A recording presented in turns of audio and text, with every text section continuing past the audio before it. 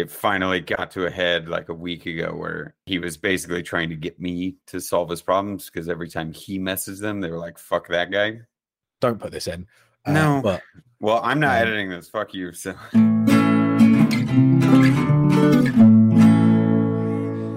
hello and welcome. I'm Steve. And I can't remember. Al? And I'm Brett. And this is Fools with Tools, a podcast for the bantering Bueller. Gentlemen, how are we? How is everyone? Brett, how are you? Oh, I get to go first this week. I'm all right. You know, that's about it. Nice. Cool. Oh, Steve, what have you been up to? So I have been making the rest of the progress on the tentacles in terms of the finishing and what needs to be done before actually delivering them. And I like how they look. Can I just quickly say, for anybody that hasn't actually seen the tentacles, go and actually look at them, because I don't think it's like, unless you see them, I don't think you quite understand the scale that we're talking, because those things are fucking huge. They're huge.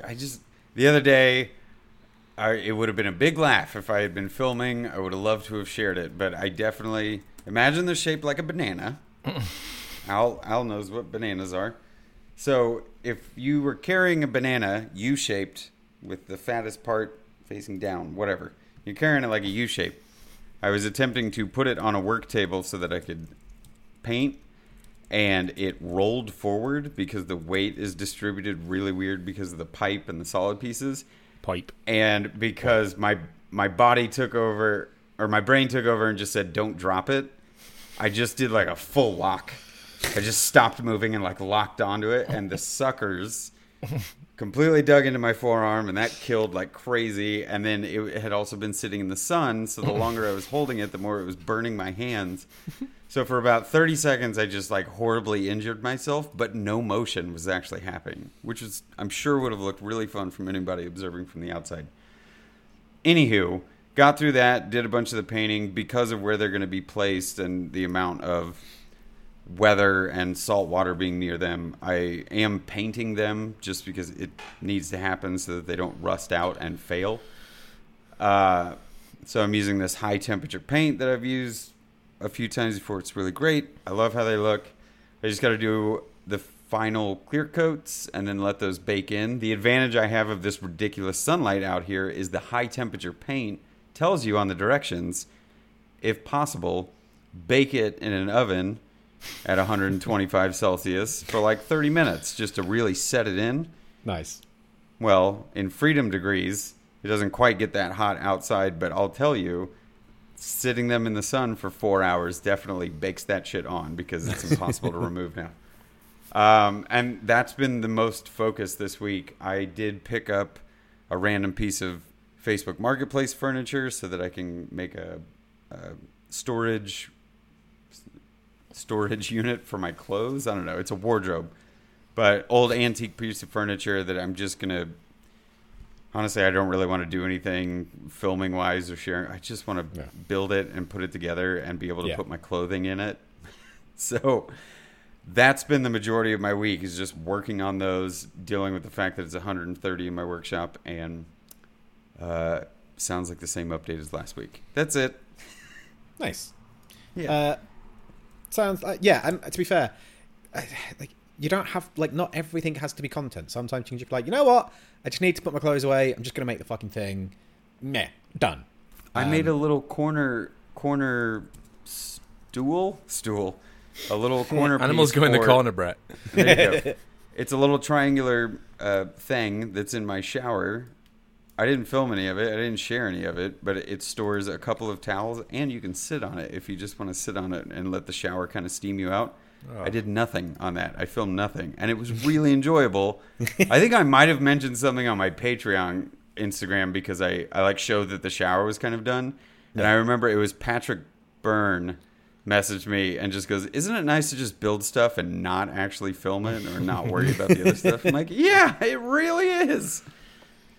Yeah, so I agree with you, Steve. Nice.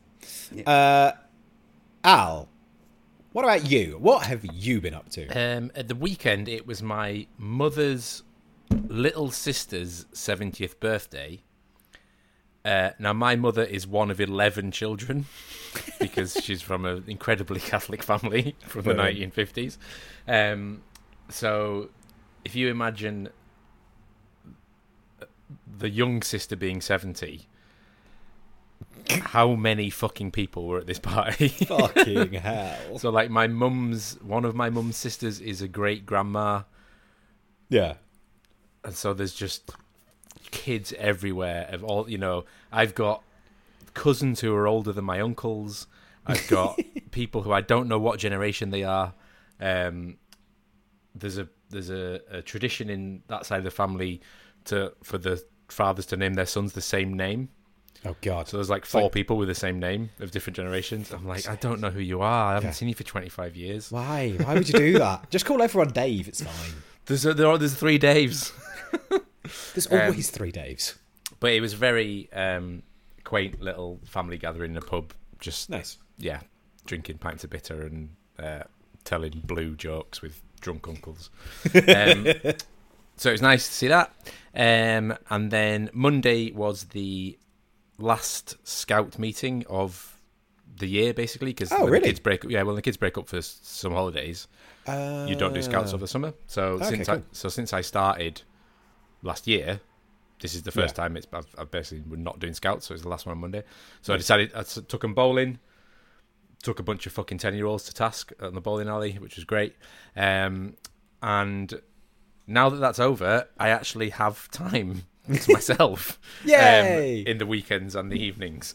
So for the first time in 2 years, I've started a YouTube video. Hey! And it just feels great to be getting back into it. Yeah, I think that the big table was basically the last actual video I put on my channel, not including the kind of car vlog stuff. So yeah, just getting back into being stupid, doing what I want. Yeah. No consequences, no rules, no deadlines, no like responsibility, for want of a better word, but just doing what I did it for in the first place, which was just to have a laugh and be creative. So getting back into that, really excited for it. Should be out next week, maybe next Thursday. Is the theme of the video.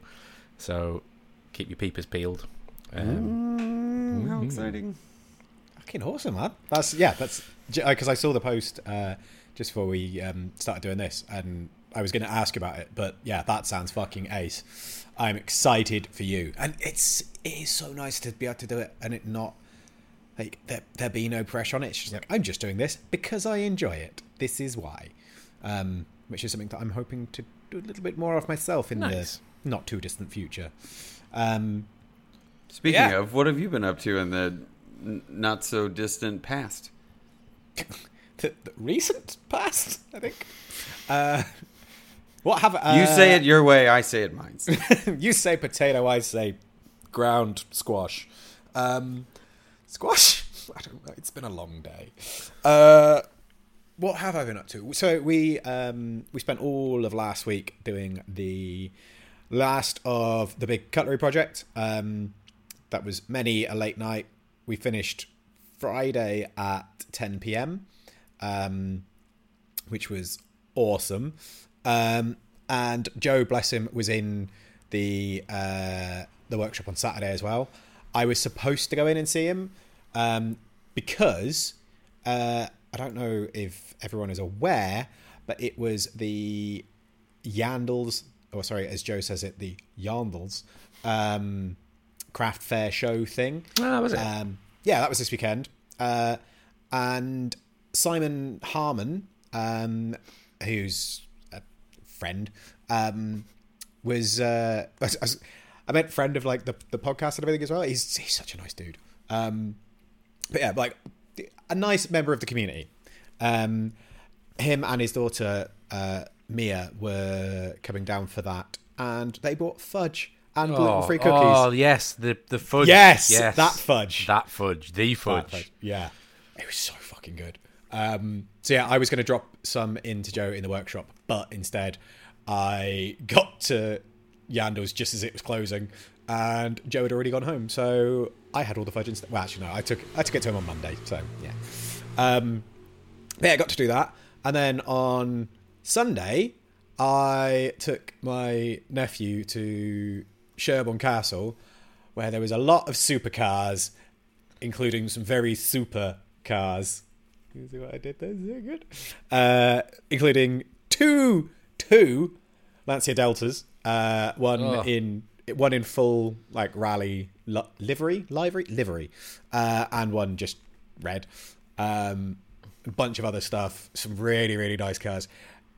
Constantly impressed with Joel's knowledge on cars, and every time I'm like, dude, you know a lot about cars. He's like, I play a lot of Forza. Nice. Fair. But also like his photography as well, like he's really got an eye for it, so I quite like to see him do a bit more with that. But yeah, it was just nice being out in the sun, hanging out with him. My brother and his daughter Evie came along as well, and my brother and I are like atypical brothers. Like we just fight and hate each other. It's just two brothers. Yeah, that's, you know what I meant. I meant typical, not atypical. But yeah, we ended up having a really, really nice day together and hanging out, and bought each other ice cream and weren't a dick to each other, and it was really pleasant. Obviously the back of my neck got sunburnt, because of course it did. Yeah, I took lots and lots of photos of cars, which I have not edited any of them yet because I've not had time. And yeah, then this week has just been back on it. I think it might be worth pointing out, just for anyone that is not English or has heard English people whinging for the past week, it is the hottest it has ever been on record in England. Yes. And the whole country is going to shit. Yeah. So we cannot handle these kind of temperatures. But it's that whole thing of like, it's not just the heat though, it's the fact that everything is wet and muggy, so it's just it's fucking like, it's like 1,000% humidity. And at one point I opened the kiln door because I was cooking pans today. Opened the kiln door around like 10 o'clock, and just let the thermostat sit in the ambient like room temperature, and it was 51 degrees C, which John D. Harvey pointed out is the temperature he uses to cook jerky in.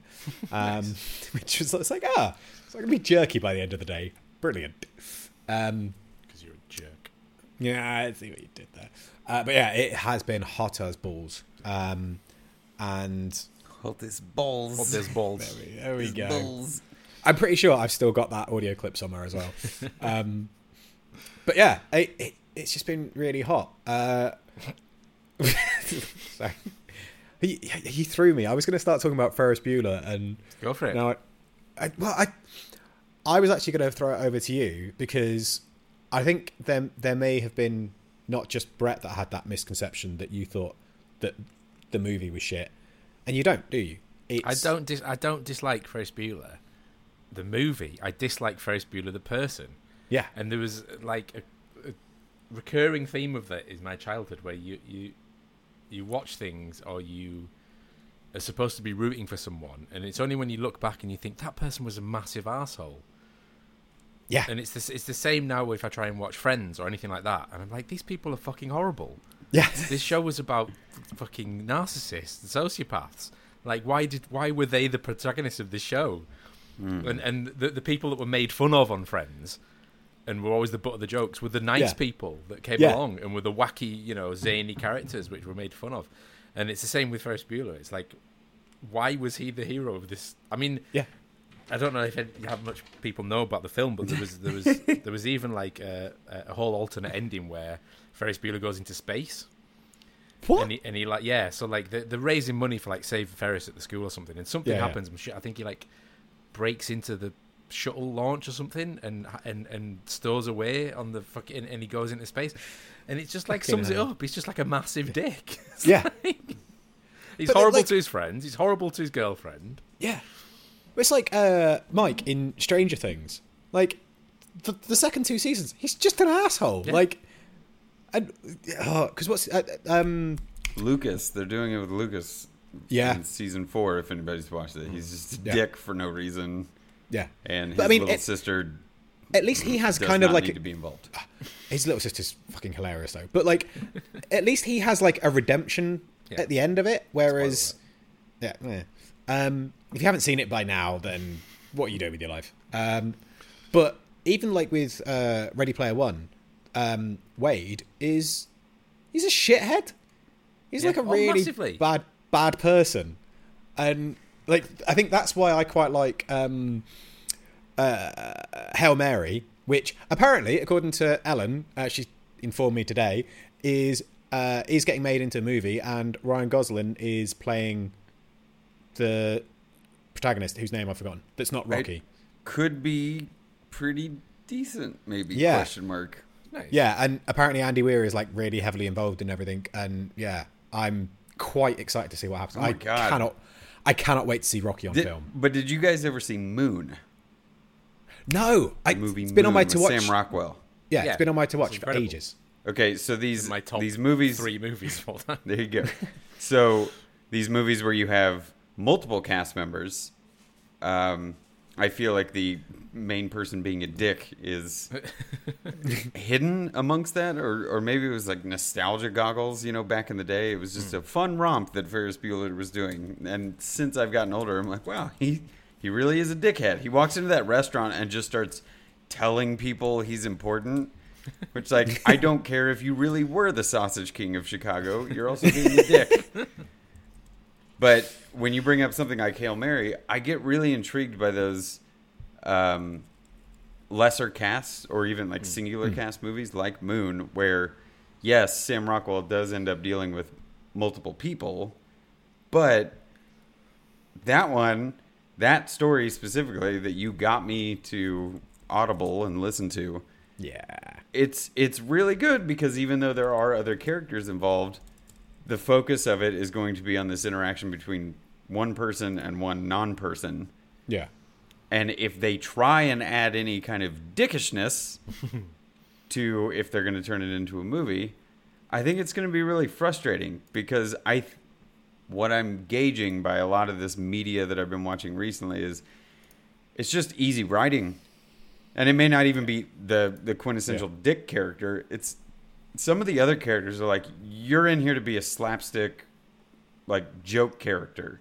Like, if you've watched season 4, there is a stereotypical pothead that just makes no sense. Yeah. Like, he has absolutely no reason to be a part of this other than, I guess, he has a vehicle. And then at one point, he does a thing towards the end of the season that makes him useful, but not really. Because 80s. Yeah, and when we talk about the subject of movies and film and media or whatever, I ingest it constantly, right? We've talked about that before, and I'm always looking for the new thing. I will say that the show that has me locked in right now is The Extraordinary Attorney Woo. God damn it, I can't remember it, but it's a Korean show, and it's actually getting a lot of attention and praise right now because it has to do with an autistic main character. Like, she's on the spectrum, but that show is catching a lot of shit from the autistic community because, I mean, I can't fucking speak to how realistic or not it is because I don't have enough experience. But everybody in Korea is like, this is actually doing really good things for Korean culture's awareness of autistic people. And then everyone else is like, yeah, but it's unrealistic because she's like super high functioning. And it's like, well, House was a successful show and he had Asperger's and was a dick to wrap it back around. That guy was an absolute asshole. So, so one of the things that annoys me as well, though, is when there's a character that's like, he's written to be a dick, but then has like some just fucking unnecessary redemption arc. And, or like, just like, oh yeah, he's a dick, but he's a good guy under it. Like, no, he's just a dick through and through. Just let it be. Like, there was a couple of moments in Peacemaker where just like, why are you making him be nice? Like, he's supposed to be over the, like, I don't care about his sad backstory. He's just a fucking maniac. Like, I leave it at that. And because what was the other one? So I was reading listening to basically I ran out of Audible credits and needed something new to listen to, so I was checking out the like included with Audible thingies, and there was a trilogy called the Black Fleet trilogy, and the first 2 books are included with Audible. Third one you've got to pay for, obviously. That's how they get you. Yeah, and they got me. So I ended up getting the third one when my Audible credit came in, and really wish I hadn't, because first 2 quite good fun. Third one, just this unnecessary, like weird kind of and then they fell in love because you've got to put romance. Like no, like gotta have a smooch. Yeah, there was no need for that. Like they were quite happy. Like it because what annoyed me is they'd written it quite well, where the like it was there was a number of female characters in it that were quite high up. They were captains of ships themselves, or XOs or whatever, and it wasn't written in a way where it was like, and she was a woman and she still managed to do this. It was just like, yes, and this person does this, and and I was really impressed. I was like, this is really good writing. Like it's not like being a dick about it or anything like that. And then it was just like, but then she fell in love with him because he was a man and he was saving the day. I was like, you've ruined it. She was such a good character. Yeah, sorry, Brett, you go. Well, one thing before we get too far along into the discussion of media and story writing. Steve is the best character in Stranger Things. Just everybody else needs to agree with that. Steve's the best character. Correct. Because he's just normal guy who's like, I guess we have to deal with this shit now. But he's a very realistic character, and they're not shoving a bunch of nonsense into his arc. So here's what I'm going to present. God, fuck off, Steve. Go ahead. Very quickly. So there was a meme that was going around, and it was like, idea for a new show, Steve and Robin just getting a summer job every year. Like each season they get a different summer job, get involved in like weird random shenanigans, and at like the end of every season they get fired, and that's the entire premise of it. It's just those two dealing with all the shit because they're the best fucking couple, and that's like the energy they have on camera is fucking brilliant, and I would watch the shit out of that. I would probably watch the shit out of that too. Yeah. So I've had a couple of these discussions actually recently about media that's being watched right now. I haven't watched the new Resident Evil show because it just came out the other day. Is it out? Yeah, it's been out for nice. 2 weeks. No, not the film that came out. The show's been out for a while. Right. Yeah. Okay.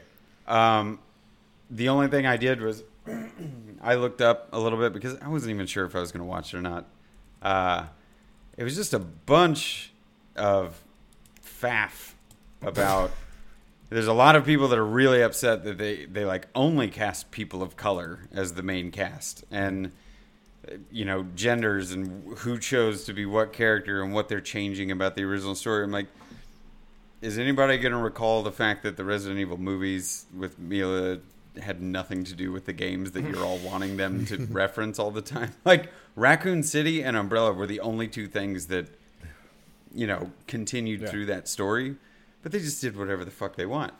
So, with the discussions I've had with people recently, what I've become very aware of is the fact that, we're all getting older, and we're all very analytical people who are just, like, media shoved in front of us all the time. But I don't remember having talks and stuff like this when I was younger, or even overhearing talks with parents or older folks when I was younger. It was like everybody went to the movies to just enjoy the experience of going to the movies. And then no one ever talked about them afterwards because it was like, we did a thing for an hour and a half. Yeah. Wasn't that neat? And now I know we've made comments and we are not the only people to do so, but the fucking internet just wants to rip on everything all the time because it's easier just to like be condescending and voice your opinion all over the place. Yeah. What I like to look at is like, what are the new things people are doing? What are people that are creating new ideas, right? We've seen the same story arcs all the time. It's why, Steve, you can get really upset where maybe it's a well-written story and then by the end of it there's a love romance something injected into it because they're like, this is for successful shows. This is what we have to do. Otherwise people will be upset. And who were they talking about? Was listening to a guy actually talk about the Animorphs books. Did you guys read those when you were younger? I didn't, but I know of them. Yeah. Okay, Animorphs books. If you were a mid '80s or '90s kid or whatever, you would have known about these books. And there was a huge story arc, and there were multiple books about these kids that could turn into animals, and it was just tween fiction. And by the end of it, there's spoiler alert. It kind of leaves on a cliffhanger and goes kind of terrible. Yeah. There's no like clean wrap up and pretty little bow that everything gets tied up with. It actually ends with kind of an assumption that some more bad stuff's going to happen because it's this big war that happens, and it's like war is dirty and it's not good.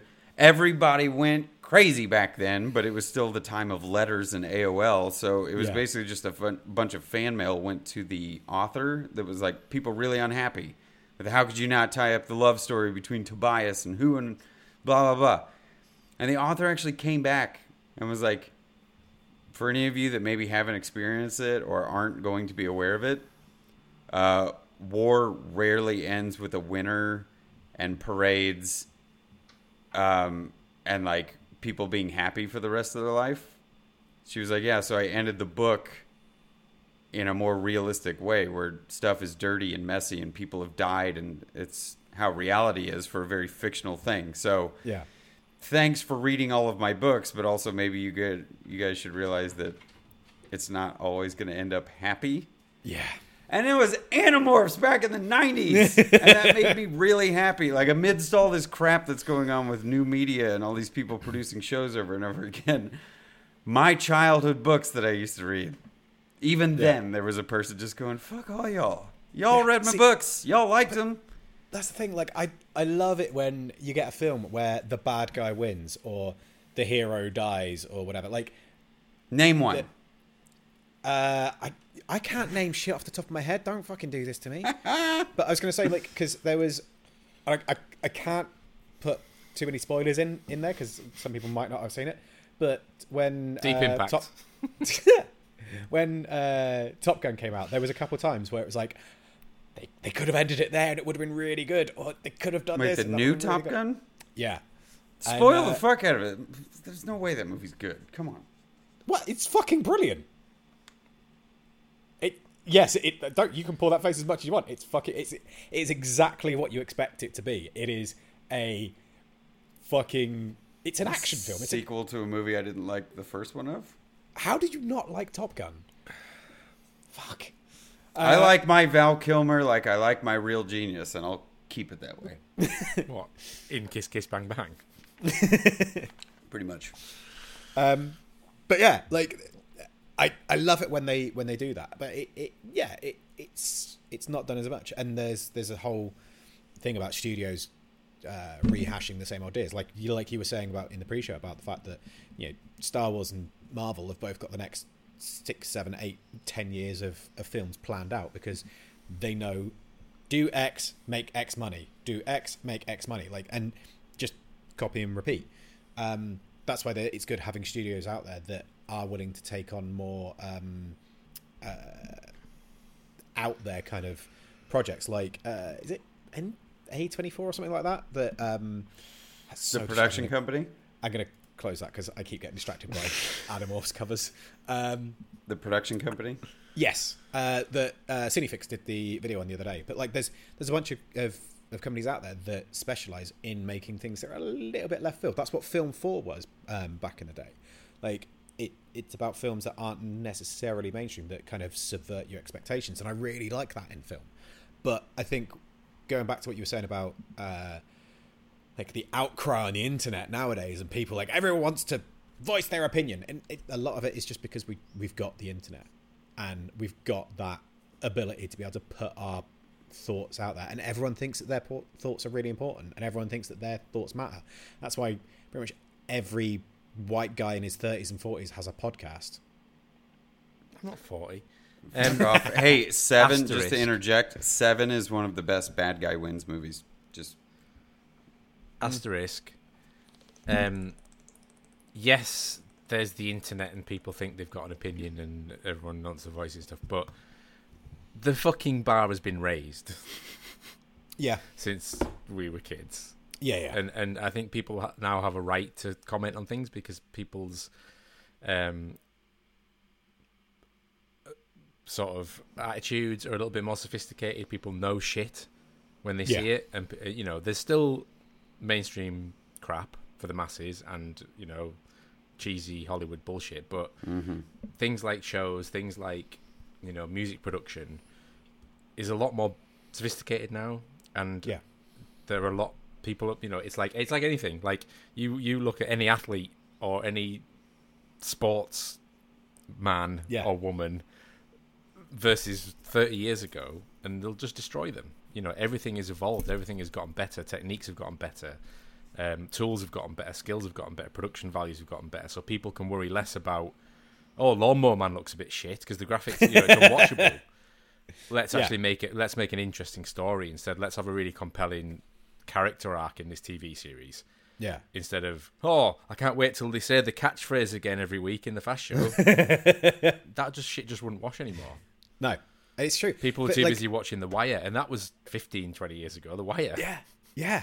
But that's the thing, is like, because I still quite like going back and rewatching very, very old shows. And it's interesting seeing which ones hold up. Like, I know I talked about it the other day about Farscape and the fact that, like, even now, because they were using practical effects, or the majority of it was practical effects, like, it was really good. But it's really jerking when you see like something that's CGI and it's bad, like early 2000s. That's why Red Dwarf is timeless, because everything was just filmed on a soundstage with props, and it doesn't matter. It was about the character development and the beauty of it is like, even if those props are tacky and shit, because they're real, it adds to the kind of the charm, and it just looks like, they've just got a bit of a shit prop, rather than that's really jarring and like uncanny valley.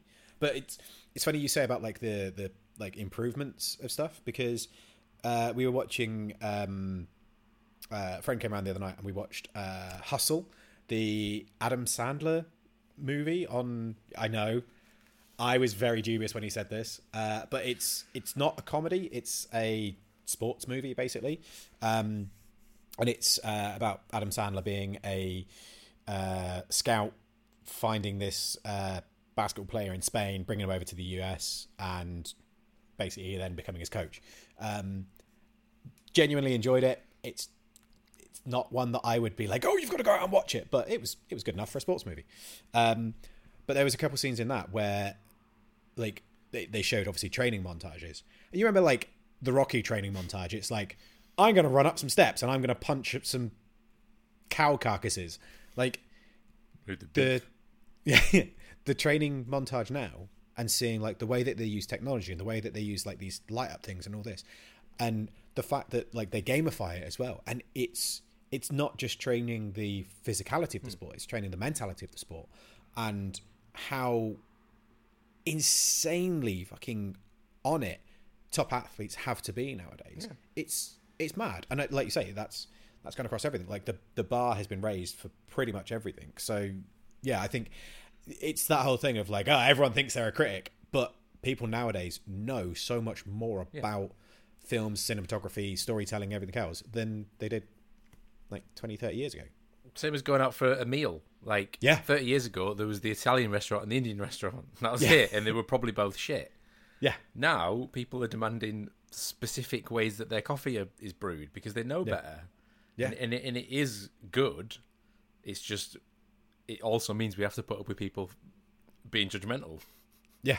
because the standards have been raised. Yeah. But I think maybe that's a whole thing about, like, it's... Yeah, because, I mean, we could go into... That's a very cool scrunchie. Is that Marge? No, it's a little troll with tattoos. Oh, okay. It looked like Marge Simpson for a second. But yeah, like, there's the whole thing about, like, gatekeeping. Like, well, if you don't know this about it, then you can't be part of our club. And, like, that I don't like. But I do like the fact that, like you say, like, the vast majority of people have a much better understanding of everything. And it's that whole thing of a little bit of knowledge is dangerous, because to bring it back into somewhat maker related, like the amount of people that will be like, well, actually, I think you should make that out of Damascus, or I think you should make that out of Baltic birch and not that. And like there is a tendency for people to hear a little bit of information and then assume that they have all of knowledge. But I think again that's it's a management thing, and you just kind of manage people's expectations with it. And if you're able to educate rather than judge, I think that's only a good thing. Like, I mean, some people are always going to be dickheads, and you're occasionally going to need to say, "Shut the fuck up and get back in your box." But the vast majority of the time, like, it's an opportunity to engage with someone and have a good discussion and be able to educate them. And I think like that's something that all of us quite enjoy, is being able to be, and I don't just mean us as in the three of us, I mean all of us within the community. We all like being able to talk about the things that we're passionate about. And if you can do that and help someone else gain some knowledge, I think that's fucking great. I agree with that. I think this idea that everybody's become more educated because of the information available, you're right. That's something you should kind of give credit to, I guess, culture as a whole. I mean, 20 years ago, if you were talking about green screen with somebody that didn't really understand production effects, like we were learning it in After Effects. If I was talking to George Lucas about green screens, he'd be at a loss. When we were using After Effects and learning a lot of stuff about color keying, we were having discussions all the time about how blue screen and green screen worked and how to light it and all these things. But if I talked to, I don't know, my parents about what I was doing, they're just kind of like, oh, that's how they do the thing. Yeah. They'd never really given it into consideration because it doesn't need to be. Like, it's not a part of their day-to-day. No big deal. But now... Go ahead. I was going to say, because like green screen is a perfect example, because now people have access to do that themselves as well. Like, and there's iPhone filters and stuff like that that will change your background even without a green screen. They've written AI to like delete your background. It's pretty nuts how that works. But I'm having trouble thinking of the term right now, and I'm sorry to just be confusing on the podcast, but I have heard a few very solid production terms, or video production or movie production terms thrown around colloquially now. Like, everybody knows this terminology. I feel like practical effects is one of them, where people go, oh, it looks better because it's practical. No, not trying to sound shitty to you, Steve, but it's like people now have context for why they liked the thing, and they've become more educated on it, so now they know the terminology to refer to the thing that they like. But I've heard other aspects of that too. People saying the terms visual effects, or CGI. It's just CGI. See, everything back in the day used to be like, well, the CGI is not good. You're like, well, CGI is not really referring to the thing that you're talking about, but I understand where you're going. Now, I feel like because people have been more educated, and to go along with this whole raising the bar, storylines, character arcs, we pay more attention to these kind of things, and like Steve's trying to do, you pull it back into the maker world. I think this is why I always tried to really care about the videos that I produced, and it's been years since we've talked about specific videos that any three of us have made. But Steve, when you were doing the Forge videos, you were telling this beautiful story, and you had great visuals attached to it, but there was a story behind it. You didn't have to develop any characters, but you three were all characters, and we got to meet you in person. Al, the weird shit that we were doing all the time, and you making the suit of armor, and like every now and then you play off the Matrix one that you did. You're like, nah, still don't got it. You were building a character. You were telling a short story while you were building things. Now, I don't think we're the only ones that look at whether people are making their own content. I think everybody's able to recognize a good story or a decent character, or they might not be able to dial in exactly what all the flaws are, but they know something's wrong. I feel like I've heard just as many people complaining about aspects of Stranger Things this season that I have people praising it, and saying, like, oh, but I really like how they did the bodysuit for the bad guy, and how he's actually practical effect. And you're like, well, but I mean, I'm still not really happy about the one thing they did, and then this part, and then this character, and the blah. And I like that people are able to have these longer-winded discussions using terminology that really keys in on what they don't like. But Again, it turns everybody into an expert. It's when the photography thing took over and people were like, yeah, I do photography. And you're like, everybody's got a phone. I get it.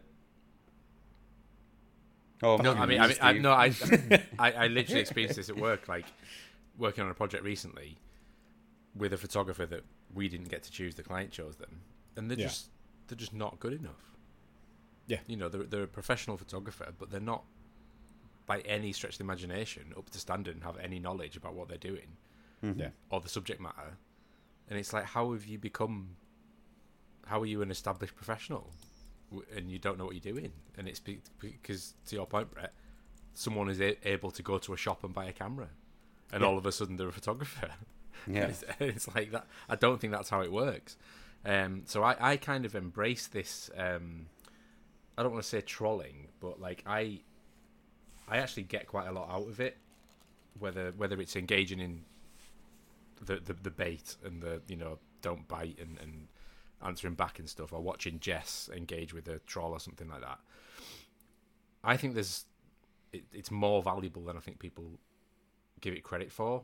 And a lot of it is, we've talked about in the past, where a lot of it is people just talking in the wrong tone, or, you know, misreading a comment, or, you know, misinterpreting how to interact with strangers through a keyboard.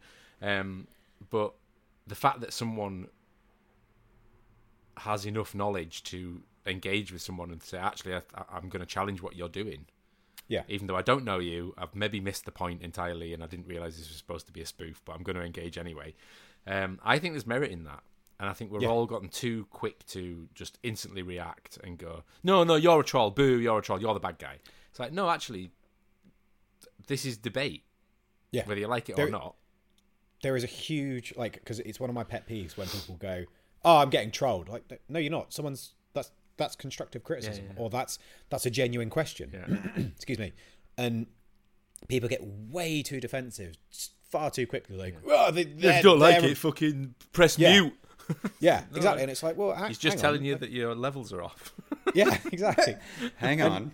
And I do think, like, there is a responsibility to, if you see someone that's putting out false, shitty, bad information or whatever, that you kind of have an obligation to say, actually, yes, I don't think that's quite right. Obligation, right? And I always come back to this analogy. It's the restaurant thing. If you don't tell the people in the restaurant that the food is shit, they might not know. Yeah. And they will continue to serve shit food. Yeah. It's in their interest to tell them that the food is shit. You're not being an arsehole. Yeah. I remember working in a pub once, and I came onto the bar after like about 12 hours after the lines had been cleaned, and one of the regulars had his pint, poured it out for him, gave it to him and all that. Next guy comes along, poured a pint, gave it to him, and the guy was like, oh, fucking hell, like, oh, something's wrong here, this is shit. I was like, what the fuck are you talking about? Like, he's like halfway through it. What the fuck are you worried about? Poured a little bit for myself, tried it. Yeah, there was still fucking line cleaner in the lines, because the guy that done the line clean hadn't done it properly. So I was like, fuck, got rid of that. Took the other guys off of him, like, sorted it all out, got it, like, ran it through, got it nice and clear, put the beer back on and poured a couple of pints out. Said to the first guy, like, why the fuck didn't you say anything? Like, you're going to shit through the eye of a needle when you go later. He's like, well, I didn't want to make a fuss. I'm like, you're not making a fuss. You're drinking poison, you dickhead. Like, I think... But again, it's about how you approach that situation. If the guy, like the guy that said it, if he'd just thrown the pint in my face and gone, you're a cunt, then I might not have taken that quite so well. But saying, I think something's wrong here, I think is fine. It's definitely a lot easier on a one-to-one conversational scale. The way I'm thinking about this is, a statement was made by a friend of mine a while ago that was, why do shitty people continue doing shitty things? It's because people let them get away with it, or they continue to get away with it, right? So I think we've even mentioned it a couple of times on here, or referenced it, where the people that were involved in the Star Wars movies, whether you like them or not, you know, it's like, how did how did people just let this happen? You know, all these production folks and all the people that worked on these movies with Jar Jar in them. No one questioned George Lucas. I mean, you got to put yourself in that same situation. The guy's basically crapping gold and then comes out and says, we're making this movie. You either would have gotten fired if you would have stood up against it, or I doubt it would have gone well if you would have challenged or questioned anything that was going on. Yeah. The same kind of stuff that happens in, you know, the people that make things world. Yeah, you get your judgments cast or your opinions shared, whether they're valuable or not. But half the time, I feel like some of these things are coming from people where, like, no one will ever challenge. No one will ever step in front because too many numbers, too many popularity, too many whatever. And if you're the guy that comes in and goes, I was just wondering if maybe that is the right thing. Like, you're drinking poison right now. And they go, oh, fuck you. Like, I make lots of money and do good things and have lots of subscribers. Okay. You're either going to be like, the horde mentality is going to come down against you, or they delete your comment and it doesn't really matter, or they get upset with you. But very rarely, if you have to push through all of that to get to I just want to have a healthy discussion or ask a question, like, it's kind of impossible to do.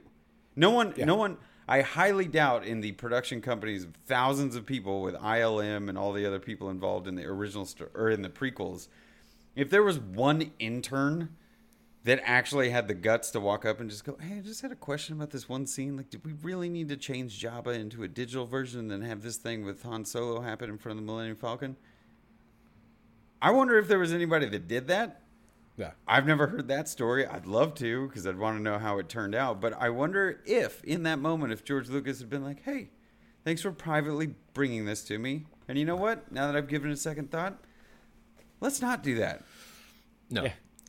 If Steve, you'll probably agree with me. If my workplace is anything to go by, 100 people will have said, this is a really bad idea. You know what happened last time we did this.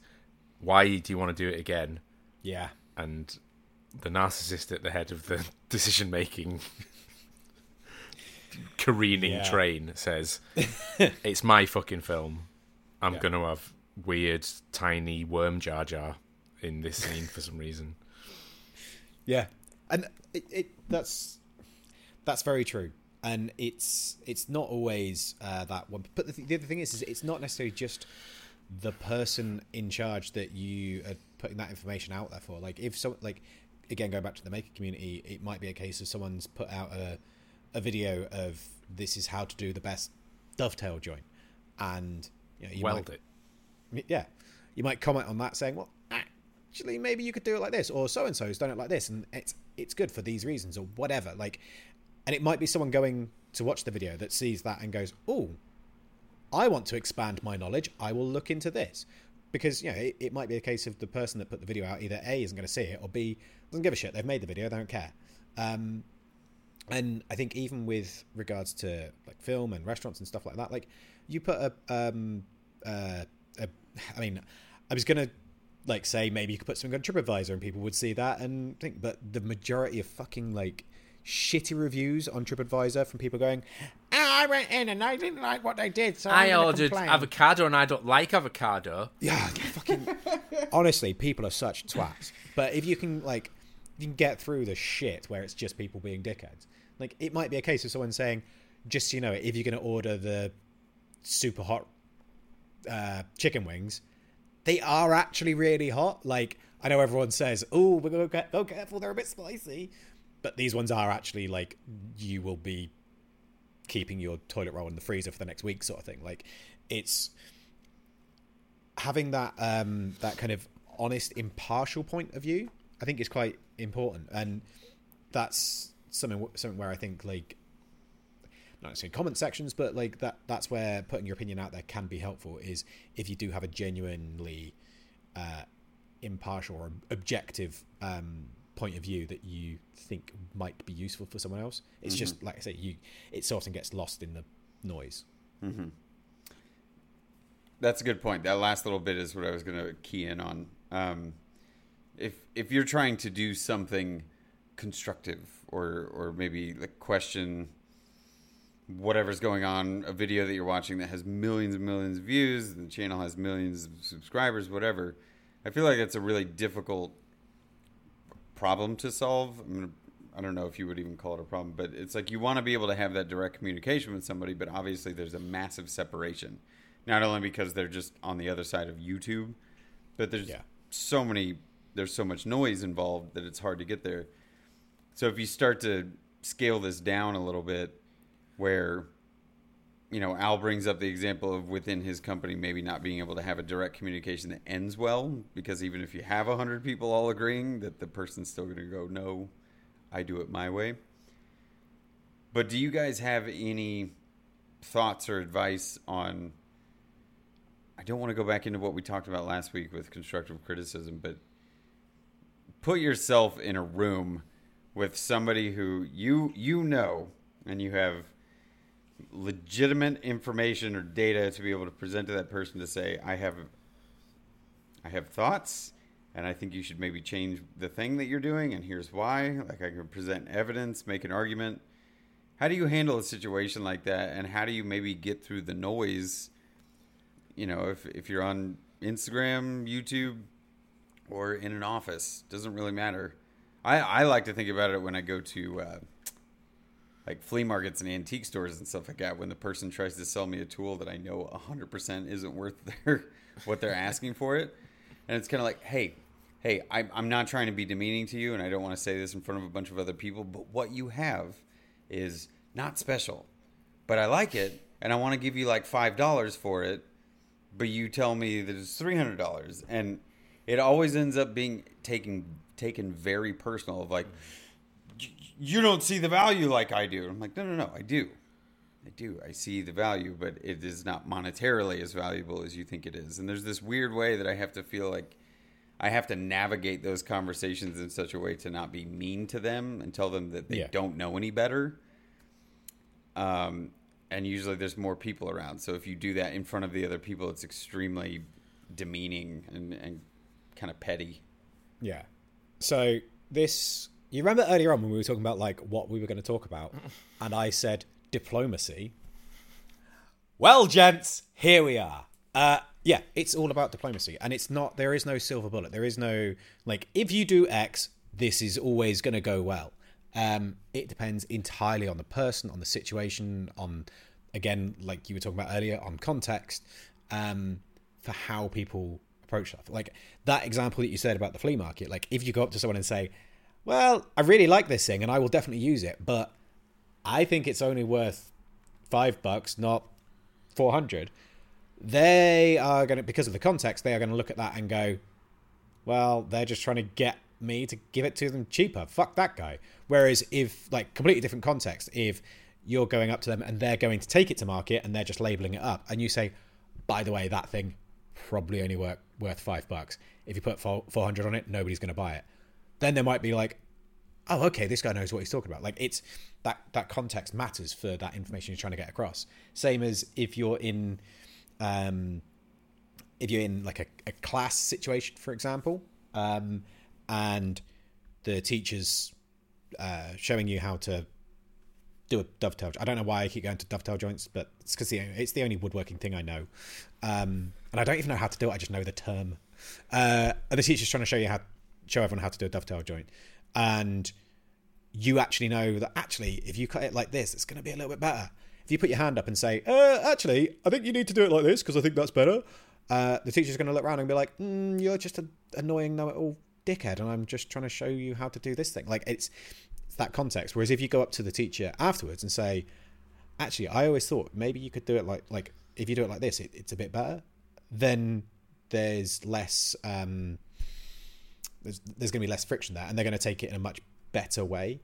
So yeah, there is no, as with everything, and as we always get to at this point of the show, there is no black and white. It's all fucking grey, and it's all variances, and like it's like the Animorph thing where it's neither a full human nor a weird bear thing.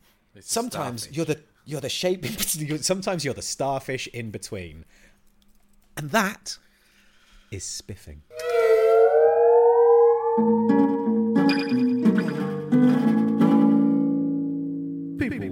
think that are spiffing? Al, have you got an order? Echidnas, yeah, it's Sab. Sab, which means I am first, and I am going to spiff the James Webb Space Telescope because it's fucking cool, and we've got the pictures, and they're fucking cool, and I'm excited. That's it. Yeah. Which means, Al, you're yeah. If you haven't looked at the pictures, go and look at the pictures. They're fucking amazing. We can see 13 billion years into the past and gravitational lensing. Al, go. I'm going to spiff something that undoes many a rant that Brett and I have had over the years, and it's actually a rant I had at work as a presentation rant a few weeks ago about automobile design and how fucking terrible it is and how everything just looks like a bar of soap. There's no character or personality in cars anymore. There's no iconic silhouettes. All cars look the same. All cars are SUVs and all cars are boring. And even now to the point where car brand logos and identities are becoming diminutive and reductive and becoming meaningless. And it's just the lowest common denominator with everything. Unless you're Hyundai. And if you haven't seen the Hyundai N74, N-Vision 74... Oh! Fuck me. It looks like a DeLorean. Well, obviously you know why it looks like a DeLorean, Steve. Yeah. Because it's a Giorgetto Giugiaro design house car, as are most amazing looking cars, from the Volkswagen Scirocco to the DeLorean to the Lancia Delta Integrale. Hey! Yes. All good cars that look good are designed by the same man. Even Suzuki Carries, he designed them. Really? Yeah. I fucking love them. Yes. So Hyundai came out with a concept car, and it was also a hydrogen cell car for all those out there who were kind of bored of the kind of lack of progress in electric vehicles, and with hydrogen being actually the genuine solution to the crisis. So they've made a hydrogen fuel cell concept car, and it's based on the Hyundai Pony from 1974, which is also beautiful and also designed by Giorgetto. And it's just incredible. It's beautiful. And they need to make cars like that. Don't make concept cars. Do a fucking Cybertruck and make the car look like that. See, the Cybertruck I didn't like. This I fucking love. This is gorgeous. I mean, but the weird thing is, it's kind of to garner interest around the launch of the new Hyundai Ioniq or whatever it is. Yeah. Which just looks like a bubble and looks like a shitty, squashed, like Citroen Zara Picasso from 2005. Yeah, oddly enough, I was looking at electric trucks just to see what was coming down the pipe. Yep. Anything that wasn't the Cybertruck. Yeah. They're all 4 doors. There isn't one available that's a 2-door work truck like mine, but in electric. Yeah. Everything's got 4 doors and it's huge and has a small bed on it. I'm like, what? Where's the electric utes? That's what we need. Yeah. Electric utes. Yes. So I am again spiffing the same car designer that I always spiff, but specifically Hyundai for saying, "Fuck you, car design. This is what it should look like when you make a new car." Fantastic. I'm genuinely upset that this isn't actually a car. Steve, the amount of sort of press this has got in a very short time, it wouldn't surprise me if they somehow make this into some sort of production model because it's incredible. It's fucking gorgeous. That's pretty great. Yeah, good. Very, very good shout. I'm going to... I want it. It's almost... I'm going to stop, otherwise I'm just going to go off on rants about how gorgeous that car is. Brett, what about you? What are you going to spiff? Yeah, so I stumbled upon a very interesting YouTube channel the other day that is not small by any means, but never heard of it, never seen anything from them before. But as far as I've gathered from the information available, it's like a farm, like a really quaint farm in Azerbaijan, and it's a husband and wife, and they build stuff and mostly make food. This clearly got suggested to me because I was looking at different foreign foods and how they were made and looking at videos recently. Just doing some exploration on foodstuffs, and this channel pops up, and like every single one of their videos is, if you're into ASMR, it'll hit for you guys. If you're into just like really nice B-roll and storytelling, there's a little bit of like ingredients being shown on the screen, you know, if you turn your captions on, but there's no real talking. They're just showing you how they make things, and then if you wanted to, you could go look up that recipe, so you have this like delightful reference video with the wife making the thing, and usually it just cuts to shots of like their cats or the animals in the background or her husband chopping a tree, and it just cuts back and forth, and they're really well produced, at least the ones that I watched recently. And I don't know, just like completely out of nowhere it gets suggested to me, and it's a gigantic channel that's clearly been doing well for a long time, but it's called Country Life Vlog. That's the other funny thing about it. I think they changed the name at some point because you can search, and I think it's like the wife's name shows up, but when you click on it, it's this Country Life Vlog channel. So anyway, it's just really delightful, and it's something so different. Like the production value is great, cinematography, if you want to call it that, but there's just no bells and whistles. It's just delightfully shot, something you'd see on like a weekend public access show, except for filmed way higher quality, and the food they make looks amazing. They built a giant clay oven. Baklava looks incredible. Dude, and I watched enough videos, she has a very specific way that she likes to finger press the breads and pastries that she makes, and it's like her own little marking that she puts on it. And it's a delightful channel. I have no idea if people are going to like it or if they've ever heard of it, but I'll put it in the show notes.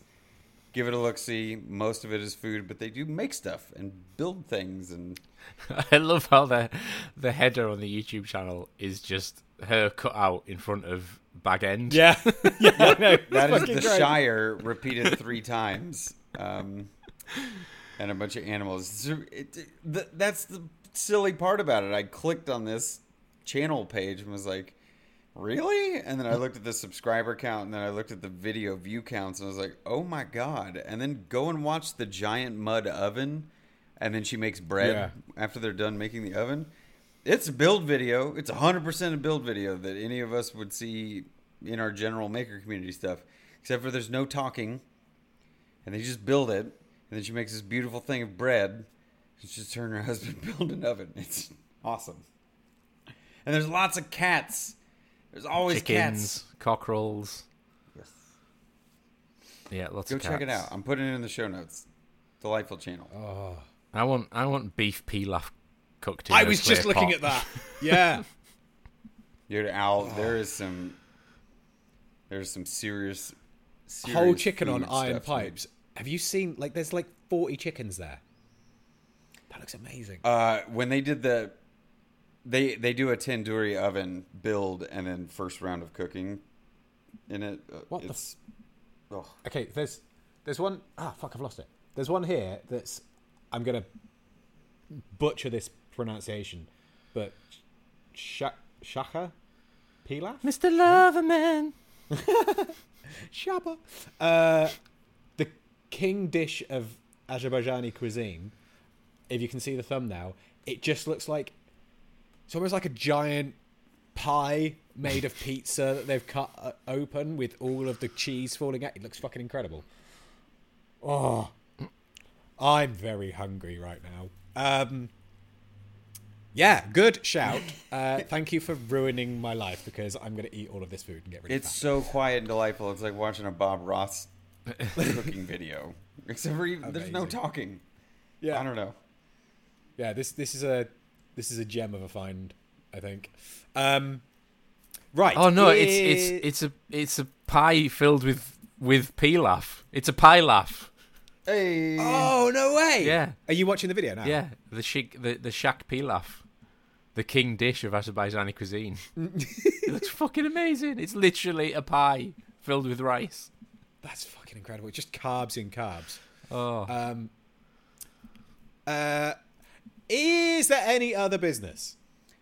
I just want to throw it out there. If anybody has Netflix and wants to give a new, what I'm going to say, unique show a watch, try that.